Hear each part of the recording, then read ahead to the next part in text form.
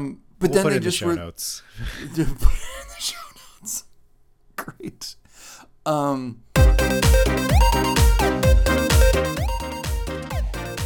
Hello, and welcome to Entertaining the Idea, Season 3, Episode number 5. This is the podcast where we discuss the creative process from the perspectives of both generating and consuming content. I am one half of your co-hosting duo. I'm also joined by my other half, my better half. Hi, I'm Anthony Hudax.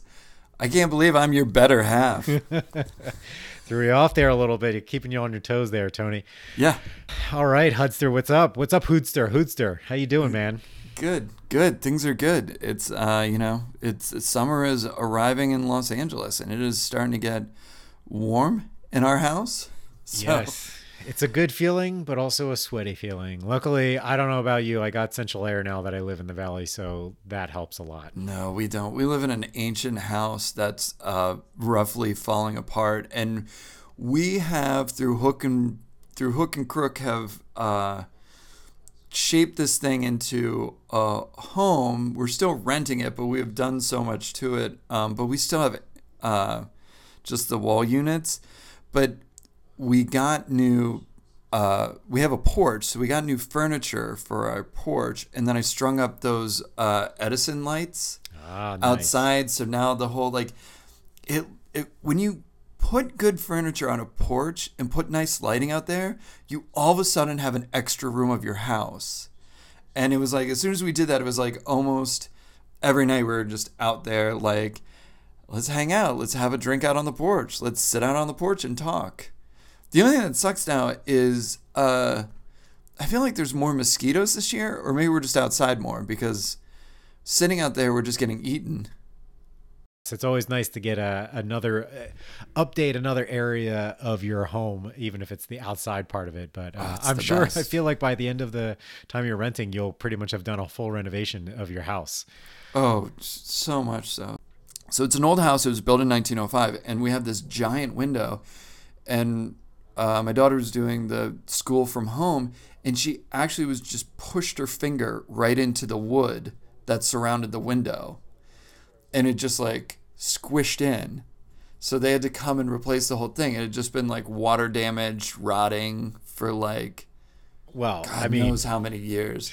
Geez, I didn't know your house was that old. I mean, yeah, you're over a century old. You're almost coming up on the century and a quarter mark here. Yeah. No, I mean, I feel like, yeah, maybe at 125 we should throw a party. Throw a party. Yeah, 120. Hopefully we won't be here for 125, but that's an old house. Oh, it's ancient. We believe we have a ghost named Amy. Shout out to Amy, a very benevolent spirit that lives in our house and is watching over us. Well, I hope she's the friendly kind. She's super friendly. The only thing we can attribute to Amy is that we believe Amy stole my daughter's betta fish. Yes, I remember. Oh, that's right. We talked about this last season, the mysterious case of the missing betta fish. That's right. So still hasn't shown up, huh? Still hasn't shown up, but we didn't know that Amy was our ghost until the former owner stopped by and told us that they believed that there was a ghost in the house named Amy, and that Amy was a kid. And that was because when they were going to rent the house, they were looking at it to rent, and they went up and they looked in the attic space, which is, you need a ladder and you have to just like look up into it. There was a tea set up on the far end, like the attic spans the length of the house. There was a tea set set up on the far side, so you could see it, but they weren't gonna mess with it because you have to get up and there's no floor. You have to walk on like the roofing joists and everything. They rented the house, and then they were moving their stuff in, and then there's a little bit of storage up there, so they're putting stuff up there to store, and the tea set was gone. And they're like, oh, the owners must have taken it, whatever. They didn't even like clock it as a thing. That Christmas, the woman who was living here was storing some of the old Christmas stuff up there, and the tea set was back. Dude, and that is friggin' creepy. I don't know how you guys are still living there. I would be like, because Amy is a benevolent ghost, and she enjoys us, we believe. I hope I'm not speaking out of turn, Amy. But we think she likes us. We think she likes everybody that's here. And the only thing that has been super mysterious is the disappearance of the fish. And I believe that Amy took the fish. And I think that she is happy with her fish. And I haven't gone up to the attic. So she's either playing a prank or she needed a new guest at her tea party. And so she invited the beta fish. I remember we thought maybe it was like time traveling or went into some kind of time warp before, but no, maybe it's just Amy the friendly ghost needed a new guest at her tea party. Yep.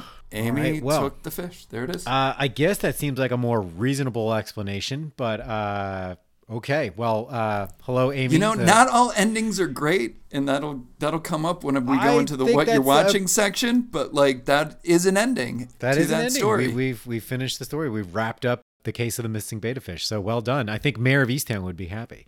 Oh my god! I feel very Mayor of Easttown for not going up to my attic anymore.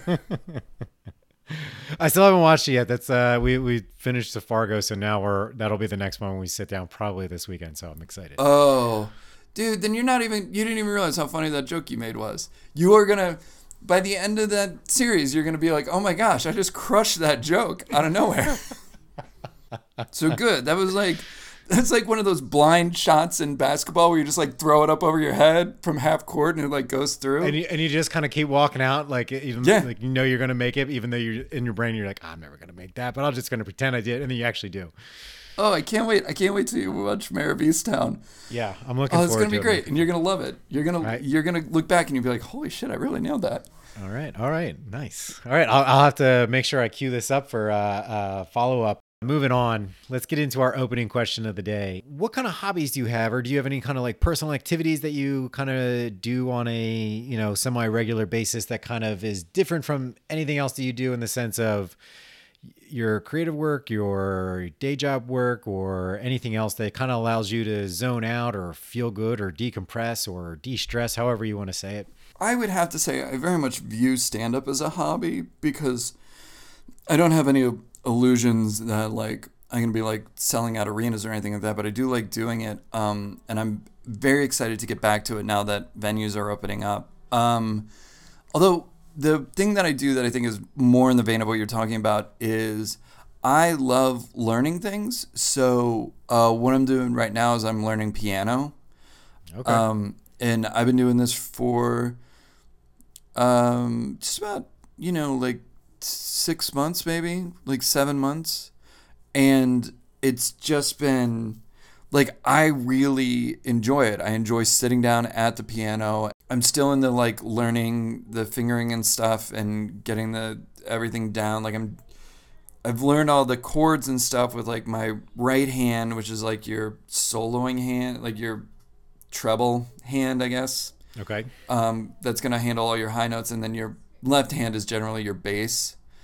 And now getting into songs that are like, I got to play the chords with my left hand. So it's this sort of like reversing your brain. And I'm just using like simply piano to learn. I was getting to the point where I was just like yelling at different artists. Like there's a section of Sorry by Justin Bieber that was really hard for me to play. And I was like, just like yelling at Justin Bieber, even though I don't even think Justin Bieber wrote the song, but I'm still just yelling at him. Probably not. At least he didn't run the accompaniment to the lyrics of the song. And the same thing with Adele. Yeah, there was Adele too. Yeah, I think you actually brought this up on a recent episode where you said you were yelling at it because you were getting frustrated at how they lay it out or something. It might have been Lady Gaga or something, I think. Yeah, I mean, I was yelling about that because I was like, I was having the most difficult time switching between C, G, and F, which is like, not to get into like music theory, that's like 99.9% of like your it's not, that's way too high, but it's like a good 80% of your rock songs are gonna incorporate C, G, and F. Okay. When you have like A minor and stuff like that in there. But that's like going from C to F. It took me so long to like get that movement smooth. And now I have to do it with my left hand. So like, of course, the first ones that I'm learning are all C, F, G, C, F, G, C, F, G, and then I'm like playing the melody with my right hand. And this is just where everything is starting to like crunch my brain. So is it playing a keyboard or playing the piano? Is it kind of like typing on a computer keyboard where you have to learn where the keys are? Like if you want to be a good typist, like you have to actually be able to just look at the screen and know where your hands are going and kind of have that memorized in the feel down of the keys. Yeah. Is it kind of a lot like that? Is that a hard part of it? Oh, 100%. I think that's the thing with any instrument. Like I also, roughly play guitar, and I play bass, but once you know where those keys are without looking at it, then all of a sudden you're just listening to the sound that your instrument is making, and then you can just go to the next thing because you know what that sound is going to be like. Right, yeah. And now I know what the sound is. I just can't get my hands there fast enough. And I am playing on a keyboard. I'm not using a full piano, so I don't have any pedals. So like when you're doing something where you're going to hit a whole note, generally you can hit the whole note and then have the pedal and then get ready for your next note, as it's like just sustaining. Well, I can't do that. I have to hold something. So like my whole notes are like, instead of 4 beats, I'm like 3 5/8 of a beat. And then I have to like quick jump over to my next one. And then I have to quick jump over, which is a good way for me to learn. Or I could just like, spend the money to get like an electronic pedal. But I don't want to. So I'm just like, this is how I'm going to learn. So I have to keep switching fairly quickly, which will help. So how long are you going to stick with this? Is this an indefinite one, or is it one of these things that you actually will stick with, or will it at some point maybe just fade, or do you say, I'm good now? And it's weird. I always wanted to learn how to play piano. There's 2 instruments I always wanted to learn how to play. I always wanted to learn how to play drums because that was the first instrument I wanted to play, and my parents said absolutely not. They're wise parents. Wise parents. Not that playing drums are bad. It's just that they're wise as far as their own sanity goes. No, see, this is the thing. And this is a little tip for all you parents out there.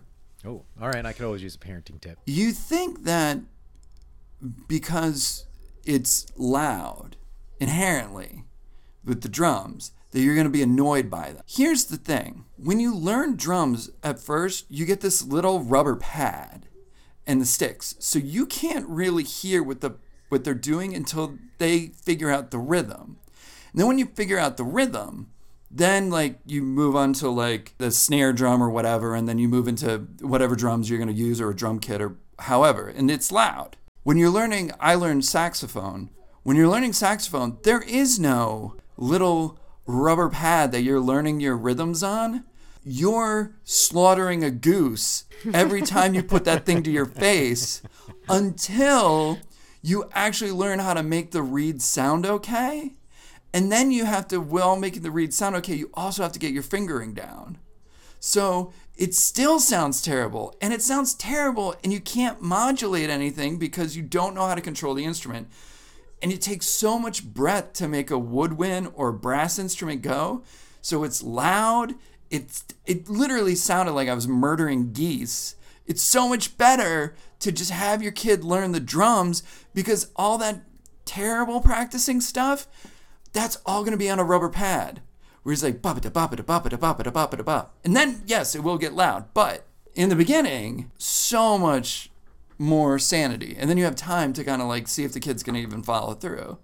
Fair enough. Spoken like a true drummer enthusiast, I guess. But I remember in grade school when they brought in the music program and like, oh, you can learn all these, instruments, saxophone, trumpet, we have a bunch of them that you can learn, you can pick, and you got to try out a few. And yeah, I tried them, and none of that spoke to me. I'm not a music guy at heart. I enjoy listening to music. I don't enjoy making music. It's one of those things where I think about like our medium where we're writing and stuff. And when you're doing it and you really start trying to focus and hone your skill, and you're like, but you wonder like, can anybody do this? Like, is this special? And then you realize, yes, like what you're doing, if you stick with it and you start learning what is good writing and learn how to tone those skills. But like, then I look at other creative mediums like acting or, music, and how none of that, like writing makes sense to me. None of that makes sense to me. Like music, it doesn't like, I get that there's a whole proper way to do it. And I could learn like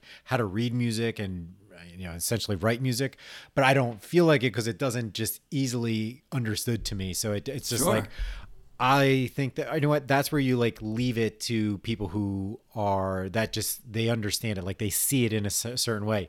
And that sometimes goes back to what we talked about before, when you get itches to do different things, that it's okay to scratch those itches, because like if you actually are passionate about it and it maybe just makes sense to you, that's a good thing. Then you should try to like nurture that a little bit. Where there's other things that you'll start to learn that no, that just isn't in my wheelhouse. Like I can't understand that. Like it's not worth the effort to even try to, because it's like, let other people who that does come naturally to, let them do it and just enjoy it then. And that's what I mean by that, though. It's good that you're kind of, scratching that itch and actually, following through with it, because I know music, you do have sort of an inclination to music, even though it isn't necessarily your front of mind creative skill set. It's still something that you get a certain kind of joy out of. Yeah, I do like doing it. There's always this like little thing in the back of my head, and I think this is why I keep trying different things and doing different things, is that I have this like feeling that there'll be like one thing that I'll pick up and I'm like the prodigy of. I'm not a prodigy in anything. You know what I mean? Not like yet. I'm not. But like I figure if I try enough different skills, there's gonna be like this one thing that they're like, holy crap, you know how to weave. Like there's just something in you, man. You are a born weaver. Born weaver. So a buddy of mine, just out of a random, like going on vacation with his wife, picked up pottery. Like they were just like, they're at a couples retreat. They're like, do pottery. People just came over to him like, oh my gosh, you're really good at this. Like, what are you like? Do you have a pottery studio somewhere? Whatever. Like he just naturally took to it. And there's like, and now he's like not pursuing it professionally. Like he has another job, but like he's, taking classes and doing, because he's found that thing that like he instantly started doing it and people like immediately recognized that he had something. And I think I have a weird feeling that everybody's a prodigy at something. You just may never run across that thing in your life that you're a prodigy of. Like I might be like a sculpting prodigy. I've just never tried to sculpt anything in my life. Yeah, I agree. I love that philosophy. So just keep trying everything and at least do it once and see where it leads. You never know. Right. And also quit as soon as it doesn't come easy to you. As soon as it doesn't come easy, just quit. Yeah, I think it helps you turn your brain off from what you think about and focus on a new thing. How about you? What do you do as your like hobby, forget about the world for a little bit? My biggest thing I'd say is kind of working out, and the main part of that is running. Running has kind of always been the main one out of it, though, that I enjoy probably the most, even though at times it's hard. But anytime I get to just go out and run, that's kind of like my happy place. Usually I plug into a podcast and then I just go. So I've always enjoyed kind of talk radio. Like we talked about the sports before we started, and I used to listen to a lot of sports talk radio. I don't anymore, but I picked up podcasts since they've been a thing, over the past like 10 years or so. And it's just fun to be able to have a few, and just usually there's always a new one ready to go when I'm out for a run, and I can just load it up and just kind of take off and just kind of zone out in whatever the conversation is. And I just love that kind of stuff. But then I'm all into stats and metrics and tracking my runs and how far I'm going, what my pace is, what my cadence is, and, what my heart rate is, and just looking at all that kind of stuff. Not that I necessarily do too much with it, but I kind of look at it in a smaller sample set and just kind of see where I'm kind of going. I enjoy all that part of it, like really kind of getting into the weeds of it and learning new techniques. I just enjoy it. It kind of is like a fun hobby. And it's like same thing. I'm not going to make a career out of any of that stuff. It's not going to be anything that it's going to, be a side hustle. It's just something that I can do, focus on. And the best part of it, it's my body. I can control it. I think that's why I enjoy it, because it's out of anything else that's going crazy on in life, I specifically can control me and my body. So that's part of what I enjoy about kind of working out overall. I got one question, and I don't mean to turn this into a running podcast, but this is legitimately a question I had, because I do run fairly often, but I have a fairly slow pace. I'm about a 10:30 mile, like 10:30 is about my mile range. How do you increase your pace when you're running? Like, there's a part of me that's just like, do you just run faster? Like, there feels like there has to be like with weightlifting, it's like if you want to increase, you do like strip sets where you do a couple at a higher rep, but then as soon as you can't do that anymore, you drop down to a lower weight and then you continue. Yeah. Or if you're doing pull-ups, you do the negatives after you've done whatever. So you're continuing to get stronger by putting less stress on your body.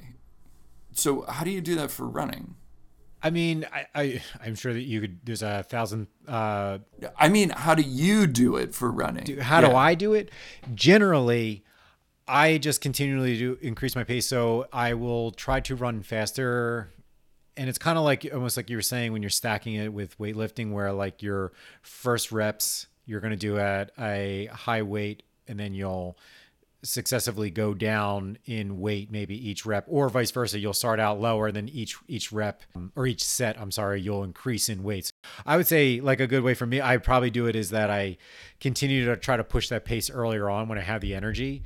But the thing is, and then by into that, whatever that set distance I'm going to go, I'm pretty spent, but that's usually how I kind of will push it earlier on. And then I'll fall back a little bit in the later parts of it. But the thing about it is, though, I find that no matter what, you're going to hurt. It's going to hurt to do, but that's part of it. You have to kind of push to that hurt peak, that point where you can do it, but it hurts a lot. And then at a certain point, you're just going like, I have to pull back. But it's that repetition of doing that, though. So if you're, what are you at 10? What are you at pace roughly? I'm between a 10 and a 10:30 mile. Like most of my miles are going to be in like, so try to do in that range. And yeah. So then try to do like maybe your first half mile at like a 9:30 clip. Okay. And then fall back into what feels a little bit more easier into your 10 to 10:30 range. Okay. With that, you have to go above what your normal high output is in order to keep jumping up. Now, you just don't go, you're not going to go for your full 2 mile, 3 mile run at that pace. You just want to do it for short bursts. Another method of running is called a Farrelect, where you pretty much just burst running, where you'll run at, you'll start out at a slower pace, and then for like 30 seconds, you'll run at maybe for like a minute, you'll run at about maybe like 60% of what your max is. And then then you'll come back down for like 2 minutes, and you'll run at like maybe a 40% pace or something like that. And then for the next 30 seconds, you'll run at 80%, and then you come back down for 2 minutes. And then you go back for like 20 seconds at like near 90%, and then you come back down. And that's also a way, I think, that is you try to train your body to hit a higher peak in a more regimented way. That makes sense. Okay. So I would look up Farrelect runs, or just the general idea of push yourself for a set distance at a higher speed than what you typically would do. And you're going to hurt doing that. That's the biggest thing, is you have to live in the hurt. And then you'll get faster that way, though, because that's pretty much the only way to do it, though, is just like weightlifting. You have to do the heavier weight in order to be able to get bigger and stronger. And that's really the biggest key, is you just have to actually push it above what you feel like your peak is, and hit that max level for a set time. And then, but after a while, that'll start to become normal. Huh. Okay. Makes sense. That's what I got. So that's my main hobby and enjoyment outside of anything else that I do that has nothing to do with it. It's great. I love it. It really is my de-stressor. It's what keeps me calm and keeps me level-headed most of the times. Yeah. That was a fun digression into what we do outside of all this craziness we call creativity. So, all right, Tony, then let's move on to what we've been watching recently since the last time we spoke. So what do you got on the docket? So I did talk about this before. So I finished up Bloodline, Yes. And that was when I was talking about it before, I was raving about Ben Mendelsohn and, Kyle Chandler and Linda Cardellini and what an amazing cast that they had, and Sissy Spacek, and, it was, great. Wow, that is quite the cast. No, the cast is great. And then, what's his face? The playwright actor, Sam Shepard, was in the first season. I forgot to mention him last time, and he's, always great. Yeah. So the first season was amazing. I mean, like literally, like amazing. I loved it. The way they started was the first scenes are stuff that happens at the end of the first season, and then you're kind of working to see how it ends up, them getting there. So I liked the structure. It was very cool. And then the second and third season happened, and I have never seen a show that started off so well go so downhill so quickly. And it became, by the time I got into the third season of it, I was pretty much done with the show. Like, I was like, I don't really want to watch the third season. That's the worst. And a buddy of mine was like, no, you're in it now. Like, you have one more season to go. You can do this. I believe in you. You got to finish. And I feel okay, kind of. I mean, you can throw the spoiler alert thing in here. This ended in 2017, so this is almost 5 years old at this point. But spoiler alert, because I am going to talk about the second to last episode, which I recommend that nobody watch. So you have all these different plot lines going on. Roughly, to just give a synopsis, it's about a family in the Florida Keys. There's a death in the family, and that triggers all of these events and how their life just sort of spins out of control from that. By the time you get to the third season, you're in the 9th episode, and there's all these questions that are hanging over their head. One of the characters is running drugs to Cuba. One of them has disappeared to LA. Another character is trying to keep the feds from another character, and it's all this stuff that's happening. And what they decide to do for this penultimate episode of this series is they do a weird alternate world where one character lives a day kind of over and over again, almost like a Groundhog Day type of thing. Okay. So they're answering questions, but then it's resetting. And what's happened, I had to even look it up to truly understand what was happening, is that... That's never a good sign. No, it's not a good sign. And the thing was, reading the reviews about this guy, I didn't watch it, reading the Entertainment Weekly synopsis of it, and they're like, we don't even know what's going on at this point. Was this all a dream?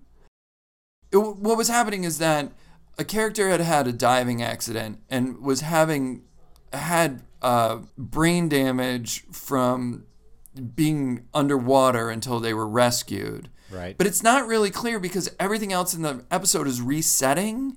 So you don't know at what parts are real and what aren't. So any questions that are getting answered aren't really getting answered because they're just getting reset. So it's just the emotion of what's happening. And if that had been in the middle of the third season, you'd be fine. For the second to last episode where you're just trying to wrap everything up, for them to just burn it on Groundhog Day, the murder investigation. So this was a bottle episode using Groundhog Day structure, and then it has really no meaning to the entire series. Emotionally, it had meaning because of... But, no. So wait, so is it basically, though, they have a whole different... You have a handful of ways you could handle this, and they use this story told to be able to parse out, this is what happens if we went this way, or if it went that way, or it went this way. And so you're we couldn't make a choice about which way we wanted to go. We wanted to give you, and they try to do this emotional resonance between all of these different ideas. Right. And I think the idea that they were trying to get at is that no matter what this character would have chosen, no matter what path they would have gone along, no matter where they would have been, things were going to end up the way they were going to end up, and they didn't have the control over it that they thought they did. I think that was the point they were trying to make in the episode, Which is thematically, to do that, which is a fair point to make. Not for your second to last episode. Because then, when you get to the last episode, and all these questions still aren't answered, now they actually have to spend time being like, okay, well, this was what was actually kind of real. And then they have to kind of like orient you again to where you are in the world. And then they have one episode to answer all these questions. So all these questions don't get answered. And like some of them just get wrapped out with like almost when shows do a faux poignancy. You know what I mean? Like where they're like, oh, this is supposed to mean something. And there's like long shots and the scene takes a while. Yeah. And then you're like, but this isn't what that character would do. Like, there's a character that ends up committing suicide in the back of a car where he's being taken by two individuals. And it's like, this guy, this character, would have shot both of them rather than taking his own life. Like, there was no reason for him to take his own life. He had a gun and the drop on two guys.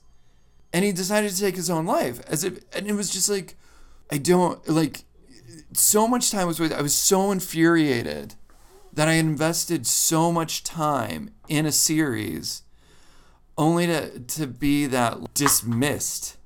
Well, what was your buddy's, why would he recommend you even watch season 3 and continue to waste your time like that?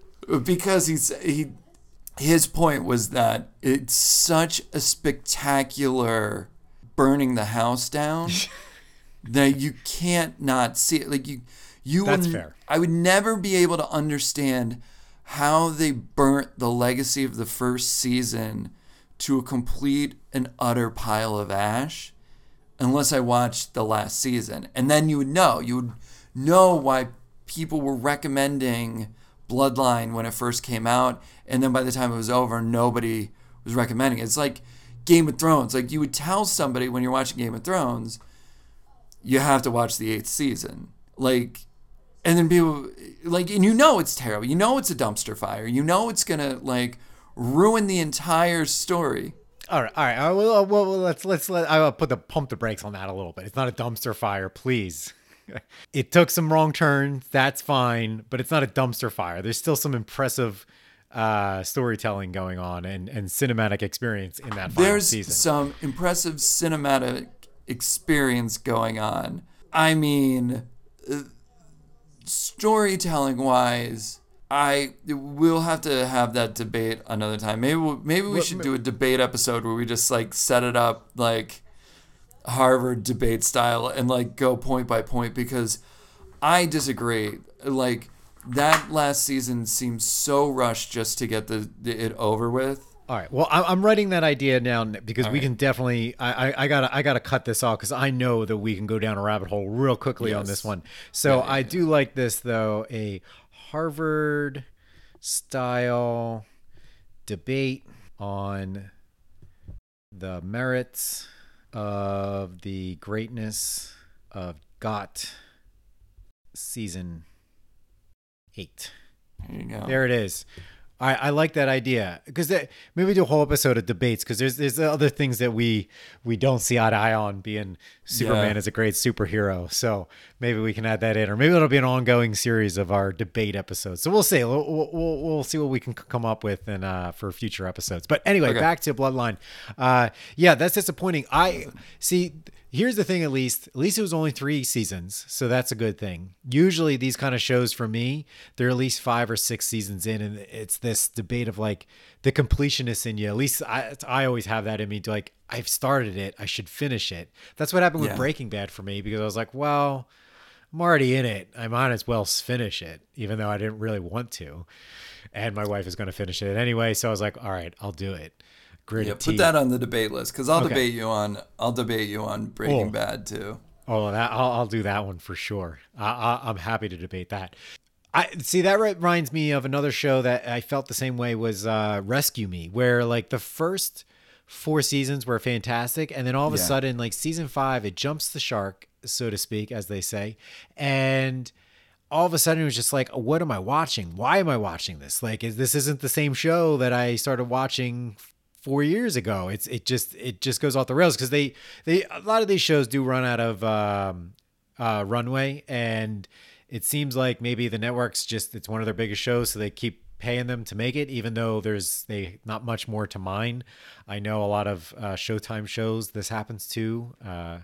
Won't name anything specifically. No, and I think but after, like, when you get into like a season 5 or stuff like that, you may have people who are also kind of creatively a little burnt out, especially if you've told arcs of stories and then you're looking for a creative challenge. So you're gonna, because I did, watch Rescue Me, and you're right, the first 4 seasons were exceptional, and then it does kind of take a turn.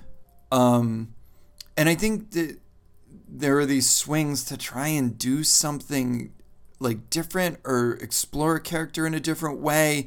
And when it doesn't work out, like, the reason I remember this show, Rescue Me, is because I love the show so much, but then it's almost similar to this penultimate episode. I remember in Rescue Me, I think it was season 5 or season 6, they randomly had a musical episode, not even necessarily a full episode, but in one of the middle of an episodes, they just break out into a musical score, song and dance. And you're like, okay, what's going on here? And then you figure, all right, I'll just go with it. They're doing something because it had something to do with somebody who was on cancer, or maybe they were dreaming or something. I feel like that's kind of what you were just talking about, where they're trying to do something different and explore something and just try something, which I appreciate, and I understand the effort, like A for effort, but when it doesn't hit, it just really, it's not great. And it can kind of burn a show. yeah, and it's hard because it kind of like we were talking about before with like sports. I guess we were talking about that before the show.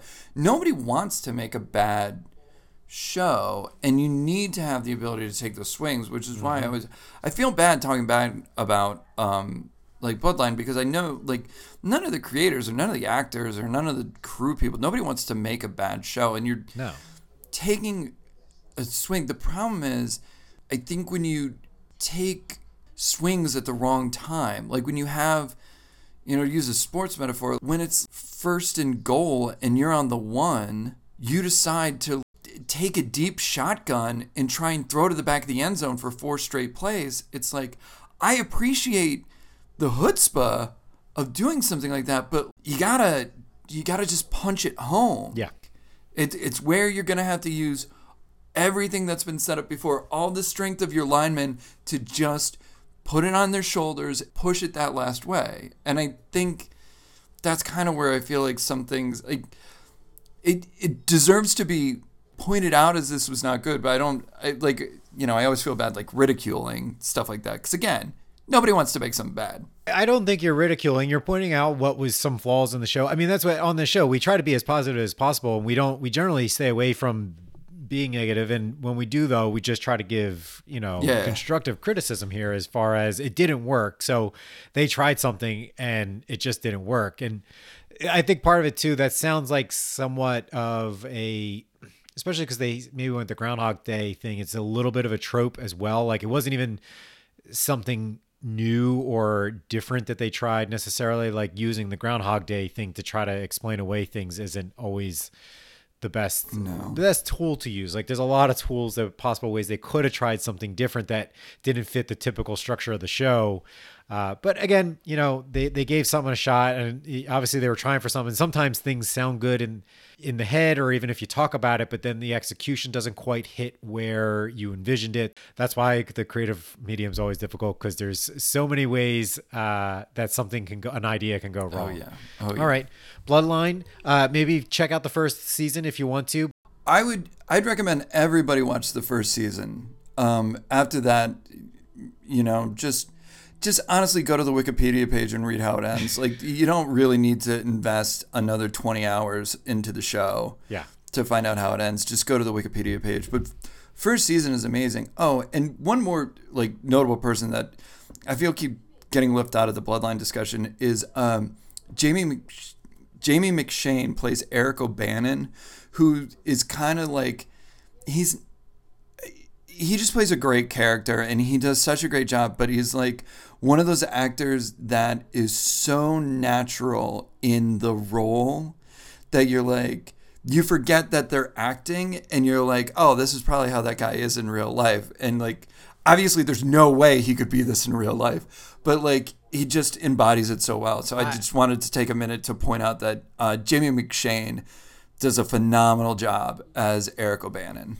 That's great. I love when you have those kind of character performances where the casting just nailed the character and they bring something to it that wasn't even probably on the written page. They just somehow found something. Yeah. And it's good because there's so many talented actors. And yeah, it's great when they find that role that hits and they're able to like really play into the strengths of it. So I wanted to end on a positive note with Bloodline. So what was I watching this past week? So actually I had a few things that I've seen recently, but I'll stick with the thing that you just did and do a follow-up of a show I just talked about recently as well that I saw season 1, and that is The Boys. So I did just finish season 2 as well. And I loved it. I thought it was fantastic. I honestly almost think it was better than the first season. I just really, really enjoyed it. I feel like part of it was it was able to excel because season 1 is kind of like first chapter kind of aspect where it's a lot of that setup stuff was especially obviously in the first part of the season 1. So there's a lot of the setup and, putting these characters into each other's paths and all that, where this already was going on. And because of all of what happened in season 1, it was a lot of just questions like, where are all these people? How are they still holding up? Like, what's the scope of the world that's kind of around them and all that? And as you peel back all those layers and you find it out, and then, people start crisscrossing paths again, I just really enjoyed it. And I got to say the second half of the second season, they really just started amping it up where I'm going, I can't believe all this is happening like right now. Cause I'm in like episode, say like 5 out of 8, and there's some crazy stuff happening. Like some of the episodes are just like nonstop action and conflict happening that just like one thing after another, they just keep ratcheting it up the level of things and issues that are happening all the storylines just felt pretty true and great evolution of everybody, I thought. So like they just had a really nice balance. Oh, I would 100% agree. Yeah. So I know you weren't quite, I remember you said you weren't quite as big on season 2 as you were season 1. Yeah, and my thing was mainly because season 2 starts so slow for me, and then by the time you get into like the last part of it, I was really enjoying it. So I think when we were talking, I hadn't made it through all the way through the second season. The back half of it is really good. It really is. I mean, they pack so much in without feeling like they're just cramming in stuff because they have to answer questions. Like that was part of, it's almost the difference of what you were just sort of talking about where they had to answer all these questions. They were moving things along the storyline that I thought wouldn't happen until like the penultimate or the season finale. They were sticking these plot points in like the, episode 4, episode 5. But then they also nailed the landing after that. It wasn't like they just decided to ratchet up earlier on and then they didn't know how to get themselves out of a box. They knew where they were going. They knew what they wanted to do. And especially once you see the finale, they really had this kind of beat it out. You could tell that they had a very good idea where they were going with all of it. And they had, I think, more than knowing, because I think everybody knows where they're going. I think having enough story to fill the episodes is one of those key things, because sometimes it feels like a lot of shows don't have enough of the story to fill what they're going off on these like side quests when you don't need to.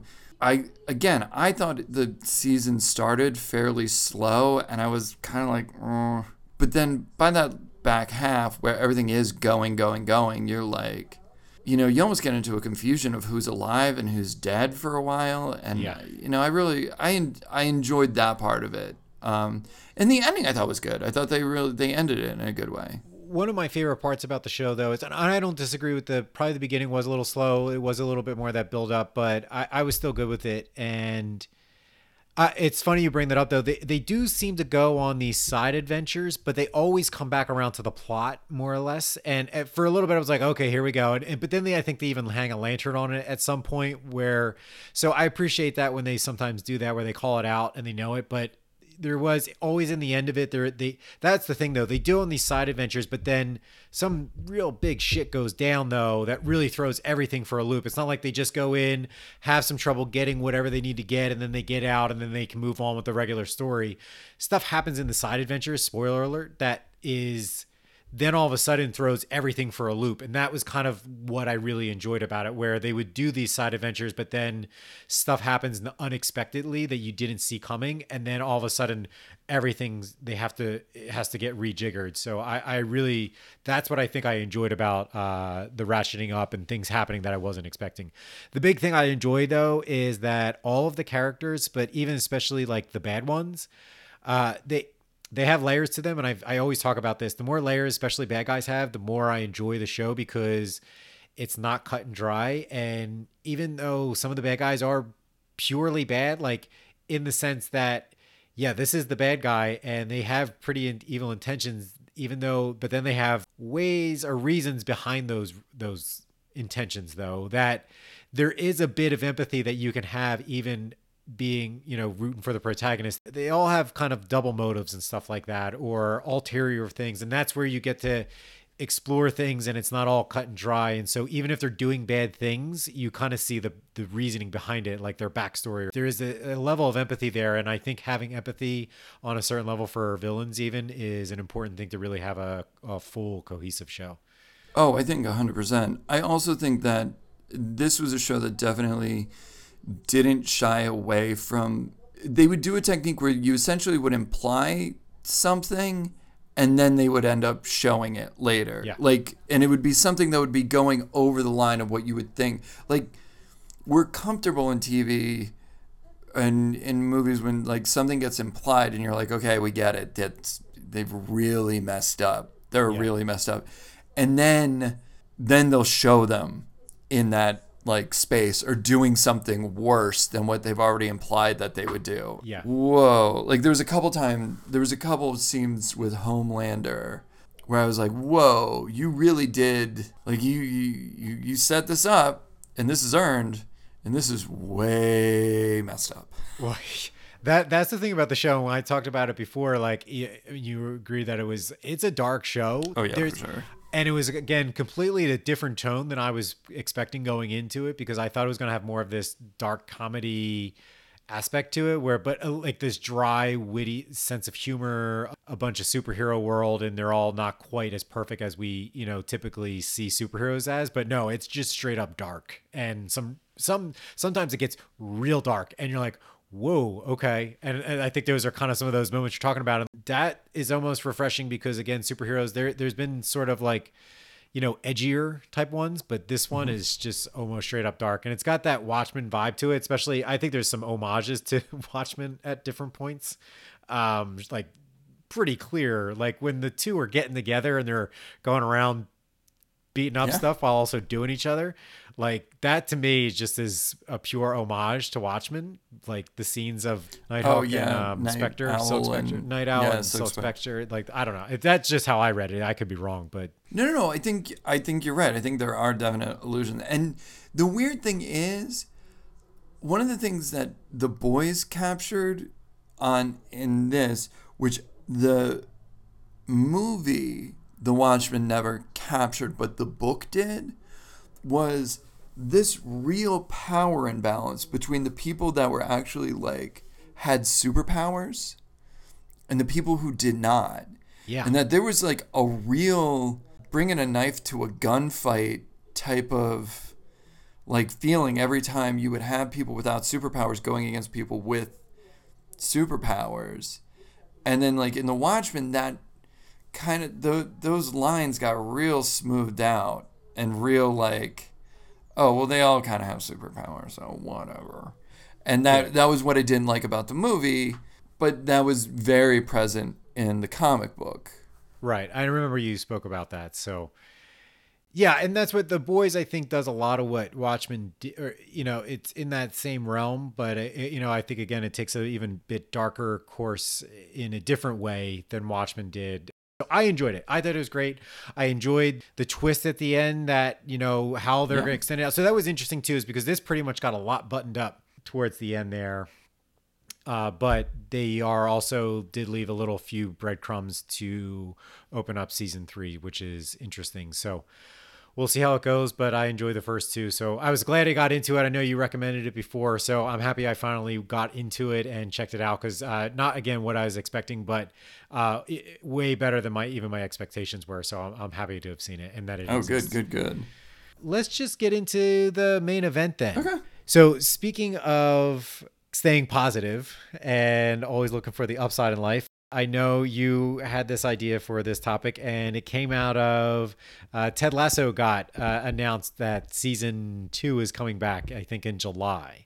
Yeah, July 23rd. Yes. Well, the second season of Ted Lasso is going to drop on Apple Plus, and also because Danny McBride's production company just signed a deal with HBO Max to bring the Garbage Pail Kids. Oh, so I haven't seen that one yet.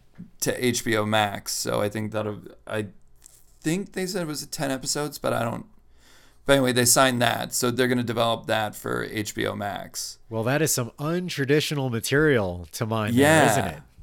Right, and that's what I was like. Hey, can we talk about?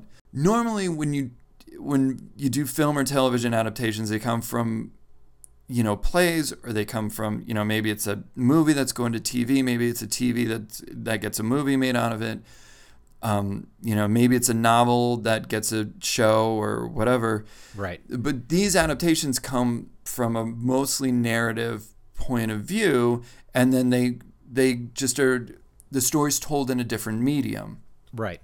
Well, I was like, these non-traditional places for these like productions to originate really fascinated me, and with those two being relatively recent news, I was like, we should talk about that a little bit. I thought it was a great idea when you brought it up, because I want to have a deeper discussion on adaptations overall, because that's been kind of on my mind, more in the scale of like adapting more narrative forms, like you just spoke about, books, plays, anything else that has the same structure as a TV or a film medium. But again, you're changing mediums, so you have to do certain things to get them to fit right. Like you can't just go word for word.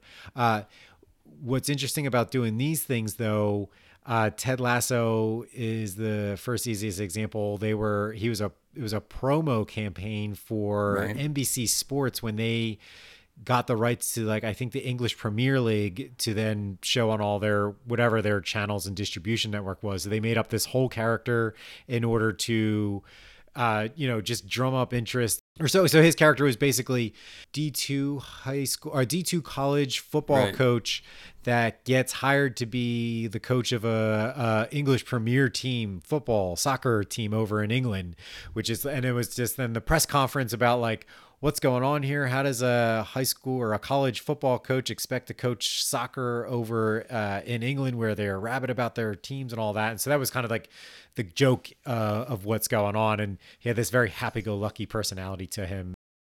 Right, and the super positive, like, yeah, we'll figure it out. I'll learn this game. And it was a really interesting promo for them getting the Premier League, because it was this very positive, like, yeah, I'm gonna learn all this. This is gonna be fun, and without actually having to just like, hey, come and watch the Premier League now on NBC. See what the world is talking about. It was very much like, here's a happy-go-lucky guy who's excited about soccer, and like you can be excited about soccer, right? And it fits what was happening, though, because if it's an American network buying up the rights for this soccer league, to show, to air in America, like there's going to be less interest. So they had to find a way to kind of relate to that idea of like, well, we're not very big soccer fans, but oh, you know what? You can learn to be a soccer fan by watching these games. So it was actually pretty smart. I remember it was pretty memorable. I mean, a lot of people talked about it. So I think it did its job. At least the promo itself was popular. Yeah. And Jason Sudeikis does such a great job with that type of character who's like infinitely positive, you know? Yeah, and then there's multiple other instances of this too that didn't work out so well. The cavemen, I think. I was gonna say, do you want to just go? Let's just go through and like bang out a couple of these so we can kind of talk about like a little bit of each one. Yeah, that sounds good. Because then I also do want to talk then. Just talk about Ted Lasso. So let's start off with Ted Lasso's then, and then so they did this promo, and then so. I guess it was last year, maybe it was 2019, when Apple announced that they were going to do this Ted Lasso show based off of this NBC promo, which I think was over 10 years old or close to it at that point by the time the show actually started getting made, I think. Yeah, it might have been close to that old, yeah. It probably wasn't. It was probably like 5. Everything. It's a pandemic. This wasn't in this zeitgeist of like, oh, this came out last year and this was really funny and like, oh, can we make this into something bigger? Like this was a good 5, 6, maybe plus years ago and kind of was funny at the time and moved on, and it's not really on anybody's radar, and then all of a sudden this was the idea. So at least my thing was like, how are they going to make this into a show, which is I think a common question whenever you hear one of these brand names get brought up and all of a sudden they're going to make a movie or TV show out of it. To their credit, the Ted Lasso people did a great job, and I think it just goes to what you said. Jason Sudeikis just has this very affable personality that fit well with this character. And I think they also wrote it. I mean, the whole writing staff, they wrote the show very well to keep the character honest and earnest. And I think that's one of the things that, you can talk about the ones that are successful that do this. I think one of the big things that they have is like the idea of being able to take like the ethos of what the promo was or what the advertisement was and then translate that into the show. So like, yeah, with Ted Lasso, like you do have that like ethos of the earnest but eager, personality. But then, yeah, like you were talking about with the Geico cavemen, the ethos of that was that they were constantly being called dumb. Because it was so easy a caveman could do it. So that was like the ethos of it. But then when it turned around and they did it as a sitcom for ABC, they made it about race. Like in a very thinly veiled, like instead of it being just about intelligence and like being smart or dumb, they make it very racial. So then you get this really almost racist premise of being like these not yet evolved people and then using them as a sub for race, like kind of destroyed the fun ethos of just being like, oh, they're not dumb and they're being treated like they're dumb. Yeah, honestly, I didn't even watch any of the cavemen. I just remember it was the same kind of questions like, how are they going to make this into a show? And then it just failed spectacularly. Like it just... But I think that was the big part of it, though. They didn't inhibit what was the original good feeling from the commercials, from the ads. Like they completely stripped away the fun part of it. And also I think then they were just trying to go for a lot of low hanging fruit, though, of caveman jokes or dumb jokes too. Like there was, and it's like that's going to wear thin pretty quickly. Like that's what you get out of the commercials because they're 15-second spots. So you just make one-off jokes. And yeah, okay, you get a quick laugh out of it, but then it's over. So then you have a good feeling and you leave it. But then you have to stretch this out over 23 minutes and how many ever episodes in a season. So though you have to find something else, though, besides just the main joke of what it was. And I think that's what Ted Lasso does such a great job at. They add a whole bunch of color and backstory, but they also add other characters in that also add in the layers to it that he can work off of as well. So where the caveman, I remember just, it was just them, and then in these situations, and then like you're saying, they obviously went into some other territory that was way out of the bounds of what the original concept was.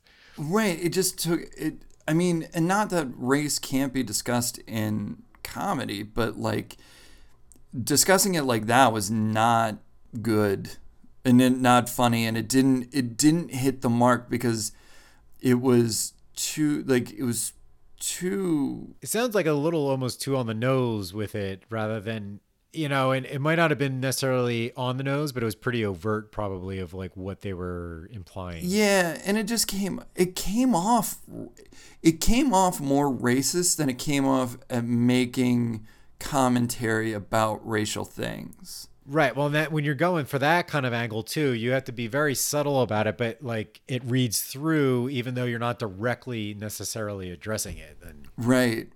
It was pretty rough. But then I remember like just talking about other ones that were taken from ads and brought into the limelight.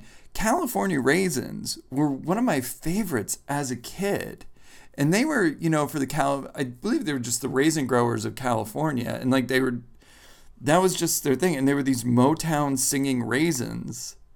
Do you remember this at all? I do remember the California Raisins, like in the abstract. I don't remember anything necessarily specific outside of, I think it was generally like a claymation kind of episodes. Yeah, but I don't remember anything about the episodes. I just know they would do some singing and dancing. I think I did have a stuffed plush of a California Raisin, and they played the saxophone, I think, a lot. Yep. So that's the general things I remember about it. I don't remember what the episodes were about necessarily, but they were a thing, and I did enjoy it as a kid. Don't know why, I just did. So, but that's what I remember. I mean, it was great. I mean, they had the Motown catalog to play from. I believe, if I'm remembering the plot of the California Raisins correctly, they were musicians and they were just kind of like going around singing their, songs and solving problems by singing Motown songs. And I remember having the California Raisins cassette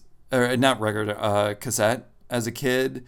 And I wore that thing out. It's how I learned about the Temptations and Smokey Robinson, and how I really learned about what them, it really introduced me to Motown in a different way.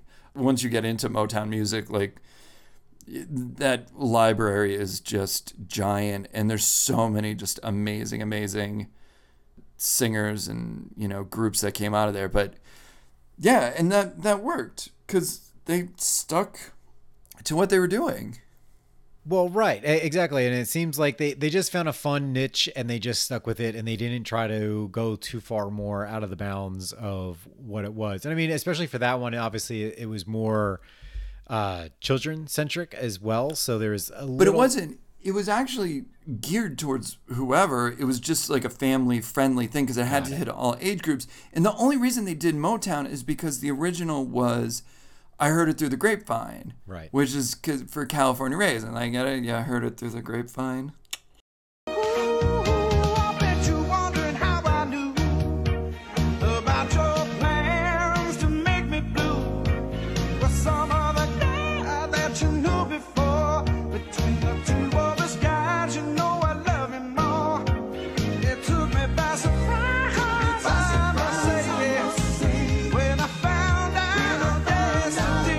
But then they were just like, fine, that's what they do. That isn't their one-off. They didn't turn them into like a rock band, or they didn't turn them into like a country band. They're they do Motown music, and Motown is, more family friendly now than it was when it was being written. But it was acceptable, and it was our parents' generation of music. So. Yeah. And was there anything else with the ads that I can't think of anything else? No, it was just like a 15-second claymation. They would sing I Heard It Through the Grapevine, and then it'd be like California Raisins. Oh, yeah. No, is there anything else that were ads that was turned into a movie or TV? Yeah. So the other one that I found interesting was Space Jam. Was based on a Nike promo. Oh, how about that? I didn't know that. Yeah, because it was... But then the thing... I kind of put an asterisk by this in the notes that I had passed over because it's not like the Looney Tunes are already a entity, and you already know who the Looney Tunes are. So True. having Jordan with Bugs Bunny just becomes a Looney Tune sort of thing. It was interesting, at least, and worth a mention. You sent over this list, and I think one of the big things is, especially recently, I think is toys and games that have gotten turned into properties. Yeah, the thing I found really interesting was just in the 80s was the heyday of making a toy or making a cartoon just to sell a toy. Yeah. Like in the big one, like was, the Transformers, the G.I. Joes, the Barbies. I had a whole Care Bears.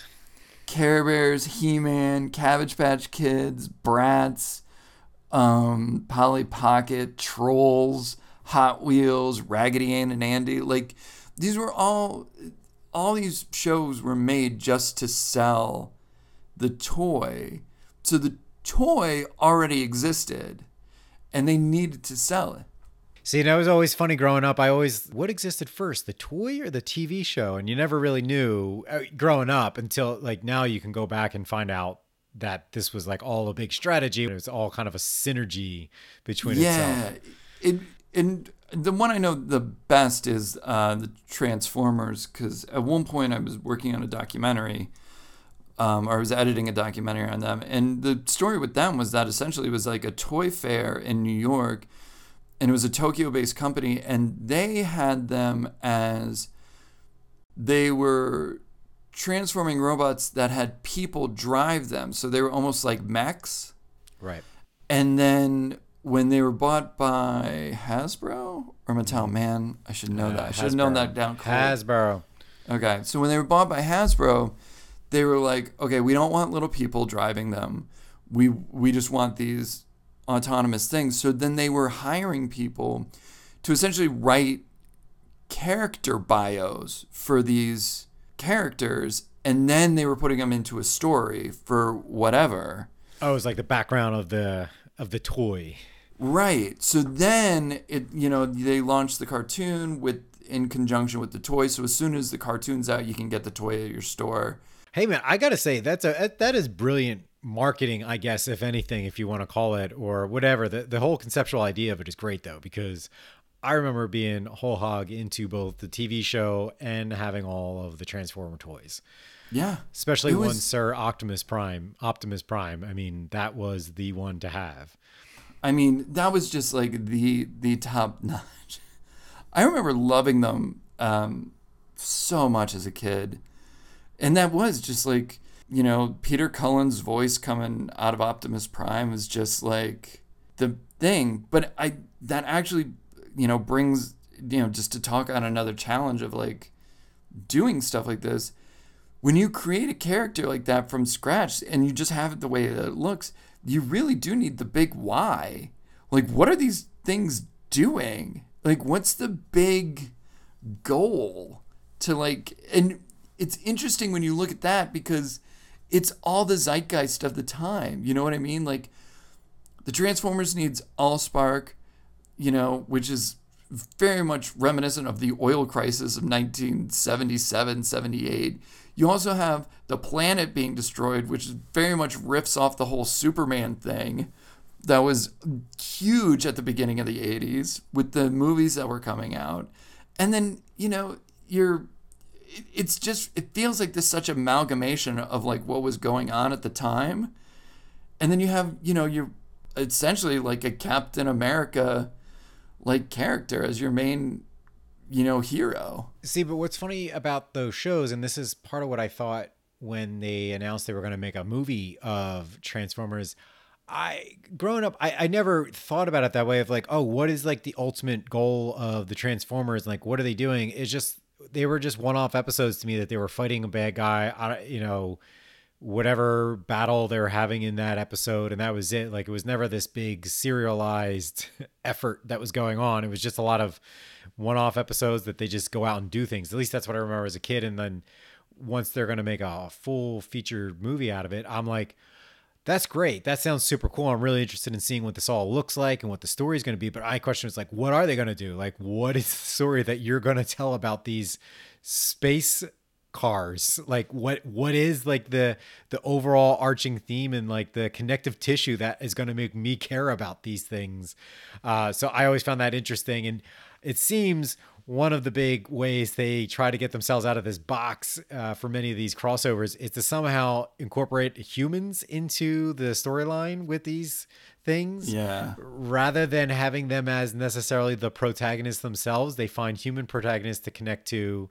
At least that's the intention. And then they just have them kind of be part of the world. It's kind of a strange thing, but that's the basic blueprint it seems like they came up with for a lot of these types of crossovers.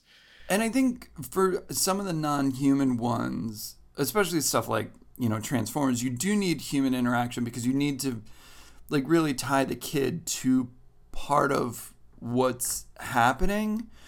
Because when you have stuff like He-Man, they're already human looking, so you're pretty, good. But like a notable exception is like My Little Pony doesn't have humans in it at all, or but Care Bears do. Care Bears are running around with people and helping people out. Right. So it does seem like a 50-50, but I mean, you always do need somebody that needs to be like, hey, what are you doing? Why are you doing this thing? Yeah. Optimus Prime is like, because we need the Allspark or whatever, they would. Whatever the MacGuffin is of the day. But the one that actually sticks out to me as being the best version of this is Lego. Like Lego as a toy, taking that into like the Lego, video games, and then the Lego like movie, and then the Lego like Ninjago, and all the different riffs on the Marvel and Batman and all that stuff. They're the ones that took a lot of the childlike wonder and kind of like and sort of like tongue-in-cheekness and really ran with it. And that goes back to the earnestness, though, you spoke about with like Ted Lasso, that continued the ethos of it. And that same thing. It's like Legos. Like, how do you bottle up what Legos mean to somebody and a kid building with that like joy of creativity happening, but they don't understand it. They just, they feel the joy, but they're not articulating that joy. Like, how do you bring that into a bunch of plastic toys that actually makes it an interesting movie? Like, you could have just did a story with the Legos, but the way they did it and incorporated, like you said, the tongue in cheek and kind of same hanging a lantern on some of the aspects of it or aspects of pop culture and wove that all into it. But with a deft hand, I mean, I don't think that's an easy thing to do. That's not like that. That to me is one of those proof points that there is no blueprint. It's finding an idea that's interesting and going with it. But then, like we said before, having the ability to execute on it as well. So the thing with the like Lego to me is there's 1,000 things you can point to that they did right. But again, there's 1,000 things that they did right in order for it to actually hit the mark that it did. So that's one of those times where there's really, to me, no breaking it down necessarily that you can replicate what they did. I think that is something truly special what they did and they found. Oh, I definitely think there is, but I think that is a way that you can look at that and be like, they made the building of things central to who these characters were. Okay. But they made it in almost like a Matrix like framework. You know what I mean? Right. Like to be like you're the chosen one that's able to create this from nothing.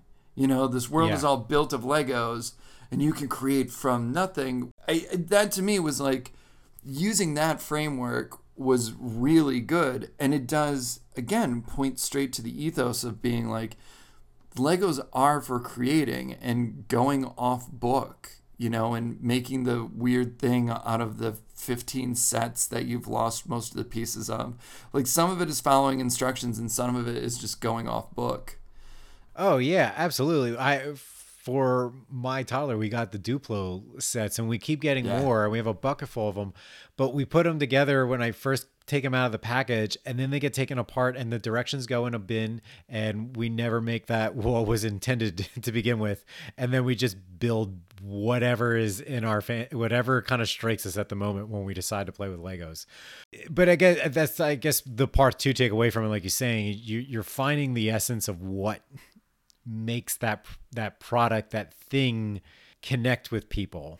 And then Yeah. but then you're also taking then a step further and finding a way, once you find what that ethos is to make a whole story and narrative out of it, which is Right. And where the very special magic happens.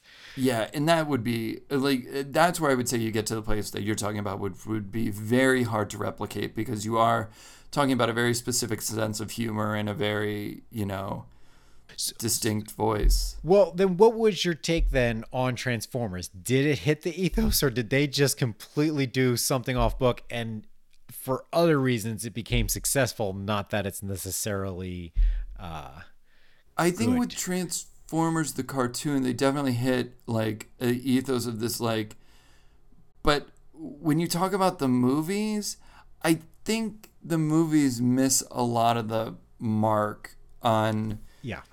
what it is. One of the things is the style of the way the robots looked wasn't great.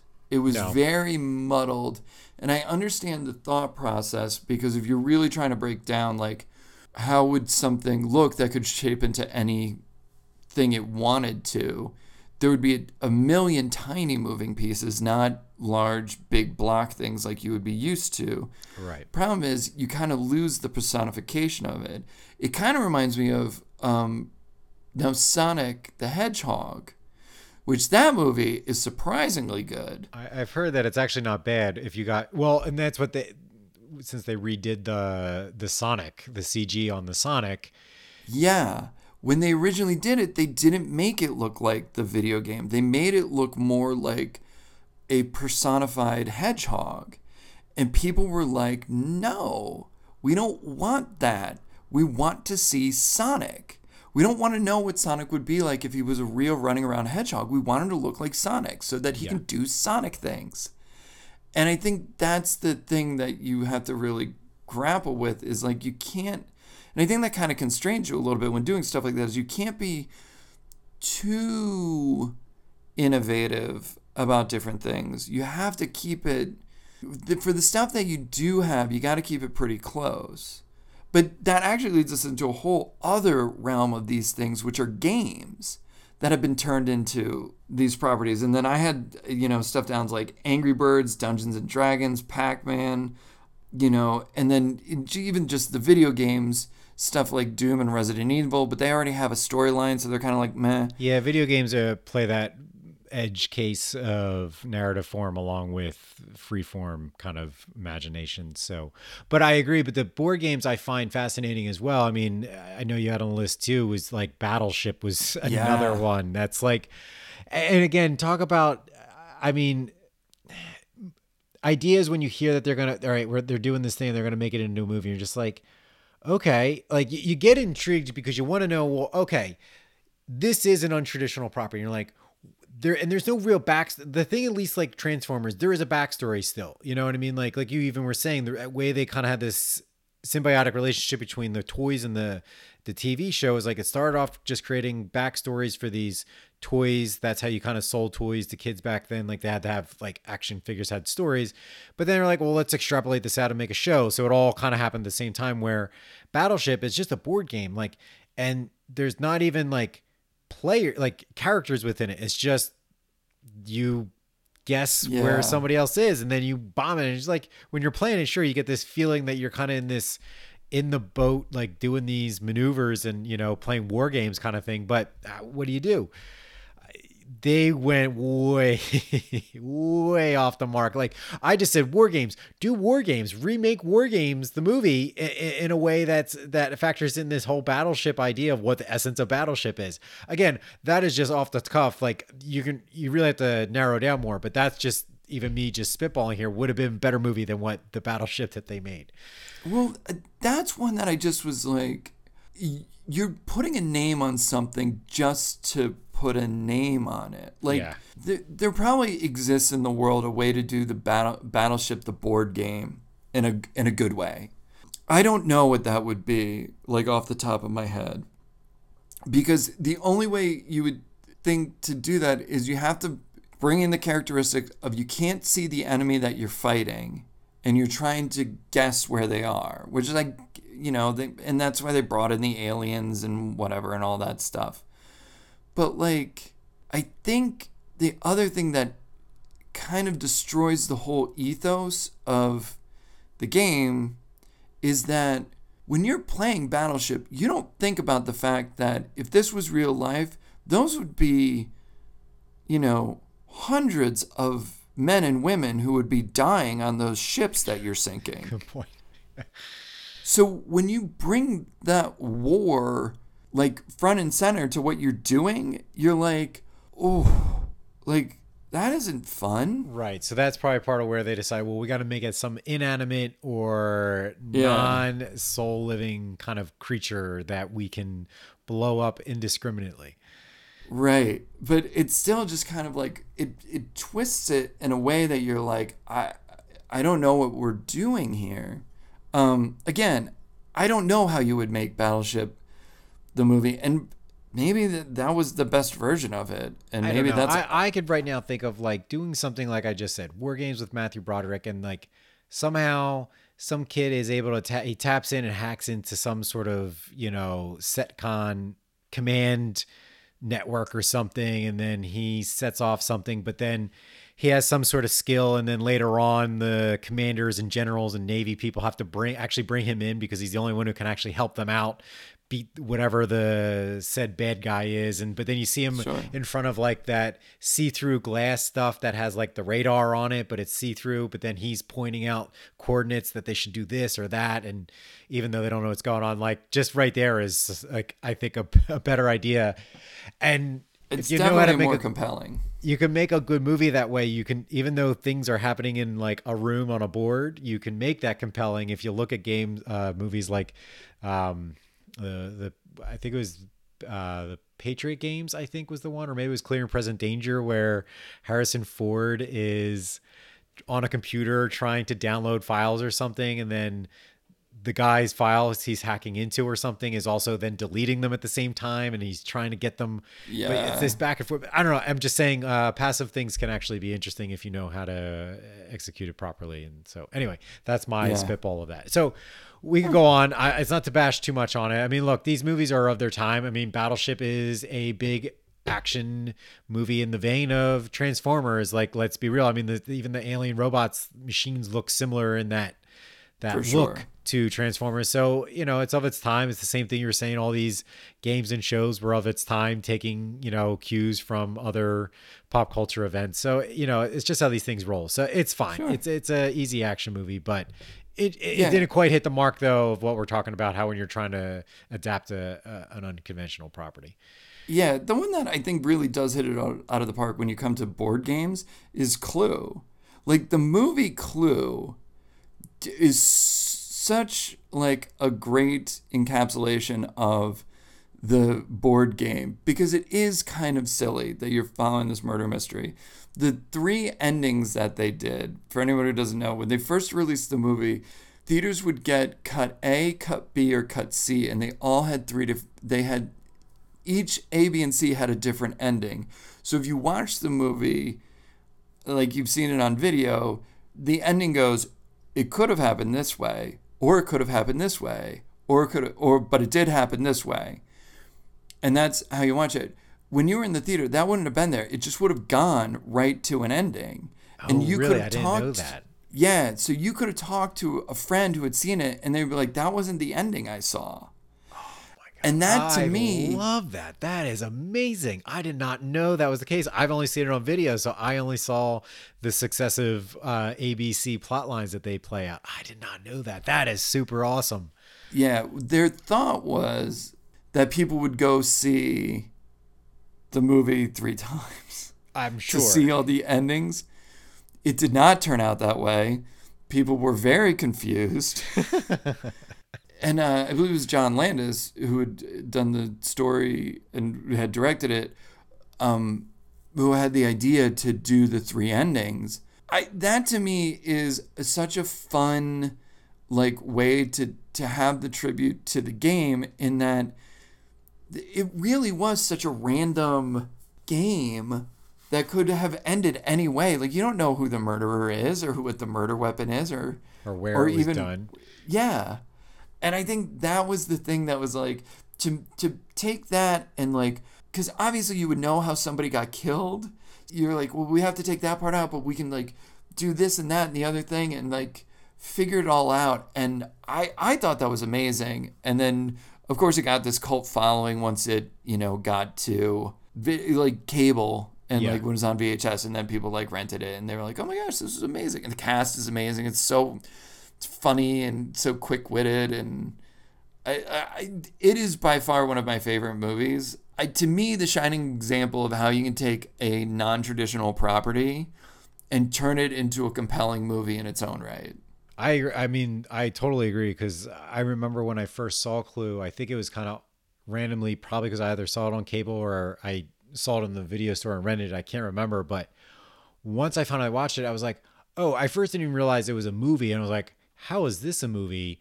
And it just hit all the right marks. I mean, that kind of movie is like my bread and butter of like, I'll watch that 1,000 times, a whodunit murder mystery.